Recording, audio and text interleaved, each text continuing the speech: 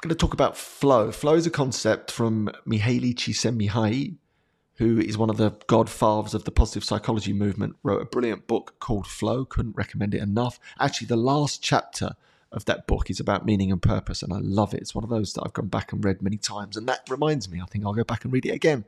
But the concept of flow is this. It's that sense of total absorption in the task.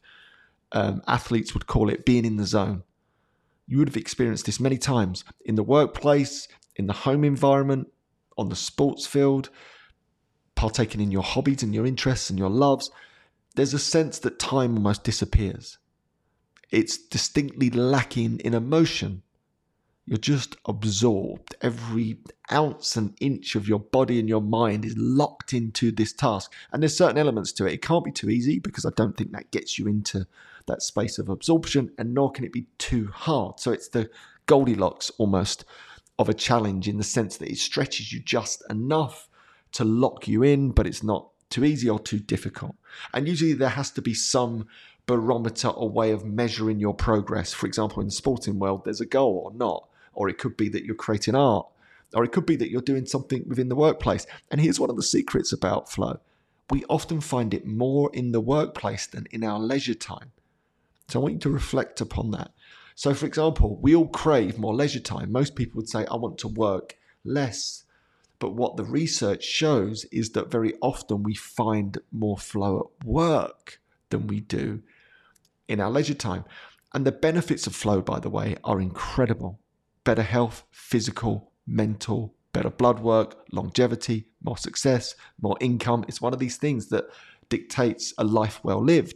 I think there's meaning and purpose in flow as well, by the way. I think that is a guidepost to what brings us meaning and purpose in many ways.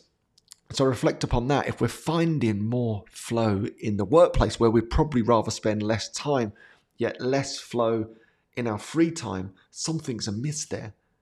Something's amiss. And I think what it is, I don't think we're using our free time as wisely as we could.